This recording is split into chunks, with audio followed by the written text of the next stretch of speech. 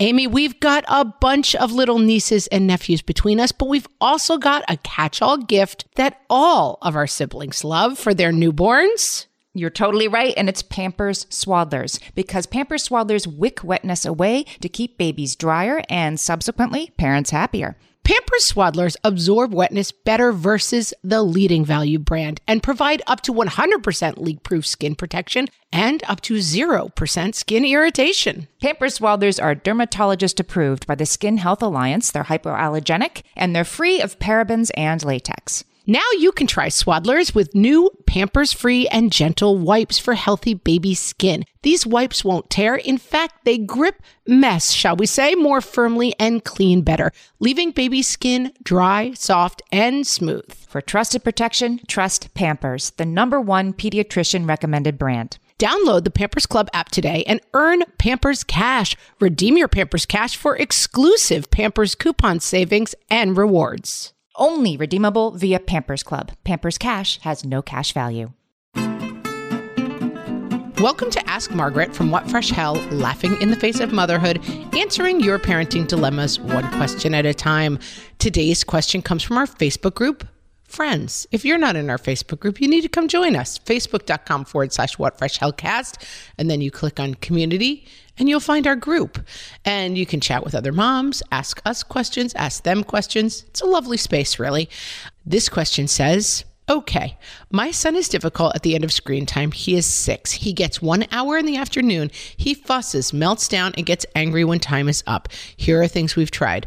Totally losing the iPad. He didn't have it for a month. Decreasing time, rewarding good attitude with extra treats, or just ignoring, but he always escalates the problem when we do. I feel like in a normal world, he just wouldn't get any time because of the attitude, but we are home all the time and it's literally the one thing he enjoys. How do I help him with his ability to regulate his emotions in this situation? I love that question. How do I help him regulate his emotions? That's exactly what your goal is, and I like the attitude. So there are many things you can do. And of course, my kids are now 12, 11. I should write my kids' ages down every time I go to do this. I can't come up with it, but like 8, 10, 12, let's call it that. And man, we've walked this road for a long time and we're still kind of in it. But one thing that we've done that has really helped is have really, really consistent rules around this. I do think people would disagree with me, but it's probably not realistic to be completely screen-free during a pandemic with a 6-year-old. I wouldn't want to try it. So I do think that you're right, that what you need to help him do is figure this out for himself so everyone's happy. The first thing I would suggest is trying to find an app that has a visual timer. So we use them for so many things. We actually don't use them anymore, but when the kids were littler, they really helped. Like, this is how long we have left at the playground, because think about it. For a 6-year-old, an hour doesn't really mean anything. I mean, it's hard for them to tell the difference. They can't really conceptualize time.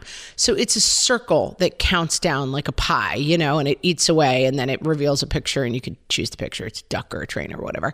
And that can be really helpful to say, like, this is how much time. See, you're more than halfway done with the time. And it's easier for them to understand than saying to them, you have 60 minutes. And then lots of preparation. So at 15 minutes, and I still do this with my big guys, 15 minutes left. This is the time to start the final level or whatever it is you want to do, because then we're going to wrap up after this. So lots of heads up and narrating the time is also helpful. Even if you don't have the visual timer, this is something I would do. Okay, you're about a half an hour and you've used up about half of your screen time now, and just keep reinforcing the time. Because, I mean, this is the thing, whenever I have a dilemma, I try to think of it from my point of view. What if I was sitting there watching, Bridgerton on Netflix and all cuddled up in my chair, comfy, and someone came over and just shut the laptop and they're like, nope, you're done now. I mean, that feeling is not great. And so what you want is to say, like, you can watch one episode of this show. That's as much time as you have. And when that's over, then we're going to do something else. And so you're helping in their mind structure the time so they don't have that sensation of like, nope, you're cut off right now, because by the time you get to that reaction, it's a little hard to undo. So structuring the time and really narrating for them your expectations, super helpful. Then what I always do, because now it's an episode, it's levels. I always say at 15 minutes, you need to start the last thing you're going to watch or the last level you're going to play, because at 4:00 we're wrapping up and doing something else. I usually try to move right to a secondary activity at that point. So we're going to have a snack, whatever. It doesn't have to be, we're going to go on a Carnival cruise. It has to be, we're going to do this other thing at that time. So it's not like I'm going to get off screens and then I'm just going to be bored. So at 4:00, we're going to do that. So at 3:45, start your last levels, everyone. And then when 4:00 comes, I'll say, okay, that's it for screens. If you have a couple minutes left in your video or level, you can have that grace period so that people don't associate the end of screen time of like, I was just about to watch him unwrap the toy and now it's taken from me. That you can then spill over a little bit. I'm on your team. I'm here to help you have a good experience of this. But then we don't start another video. We don't start another level. If that last level is going, 20 minutes over 4:00, then you got to back the whole thing up and start telling them at half an hour because, you're going to keep the parameters tight but fair. That's the whole thing. And then as we do come off screens, hey, let's have a snack. Why don't you go up and finish that great drawing you were working on? Listen, I'm not a fan of you have to be the cruise director of your kid's life, but it can help to be like, off screens, here's a little banana bread, offer them something to come out of this. This is not something you have to do for the rest of time. With my 12-year-old, I'm like, just get off your screens already. I don't offer him another magical world of excitement on the other side of that.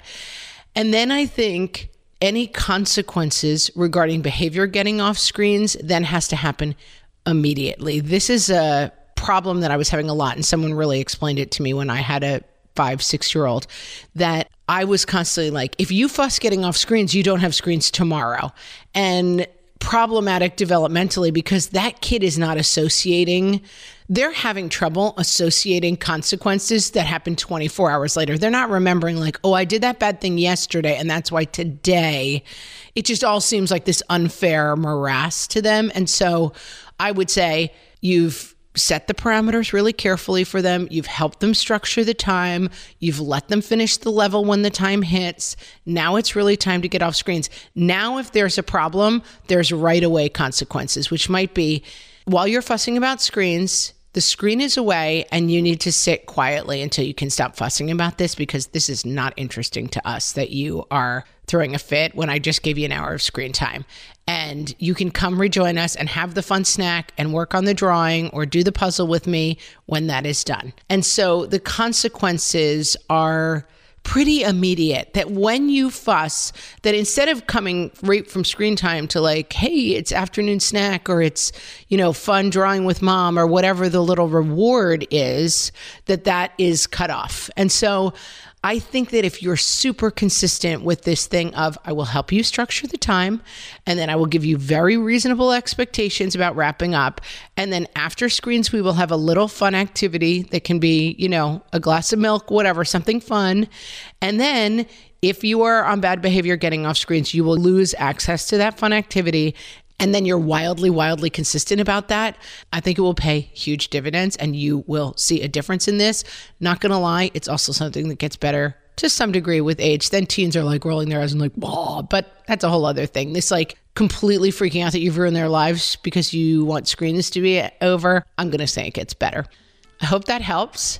Friends, if you have questions for myself or Amy, you can ask them at info@whatfreshhellpodcast.com. You can put them up on our Facebook group and you will get not only our input, but input from all of your fellow moms. And we will talk to you next time. Thanks so much for listening.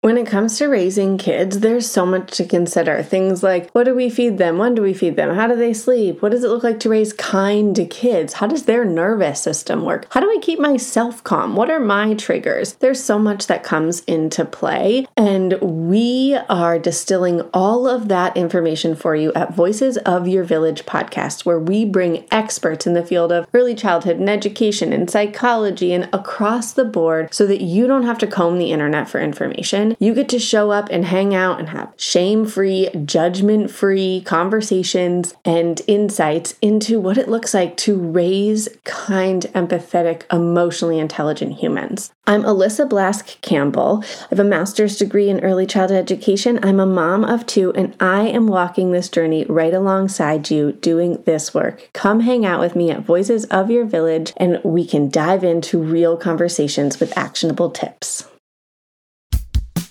Oh, hey, everybody. It's us, Blair and Molly, your old pals from Toddler Purgatory.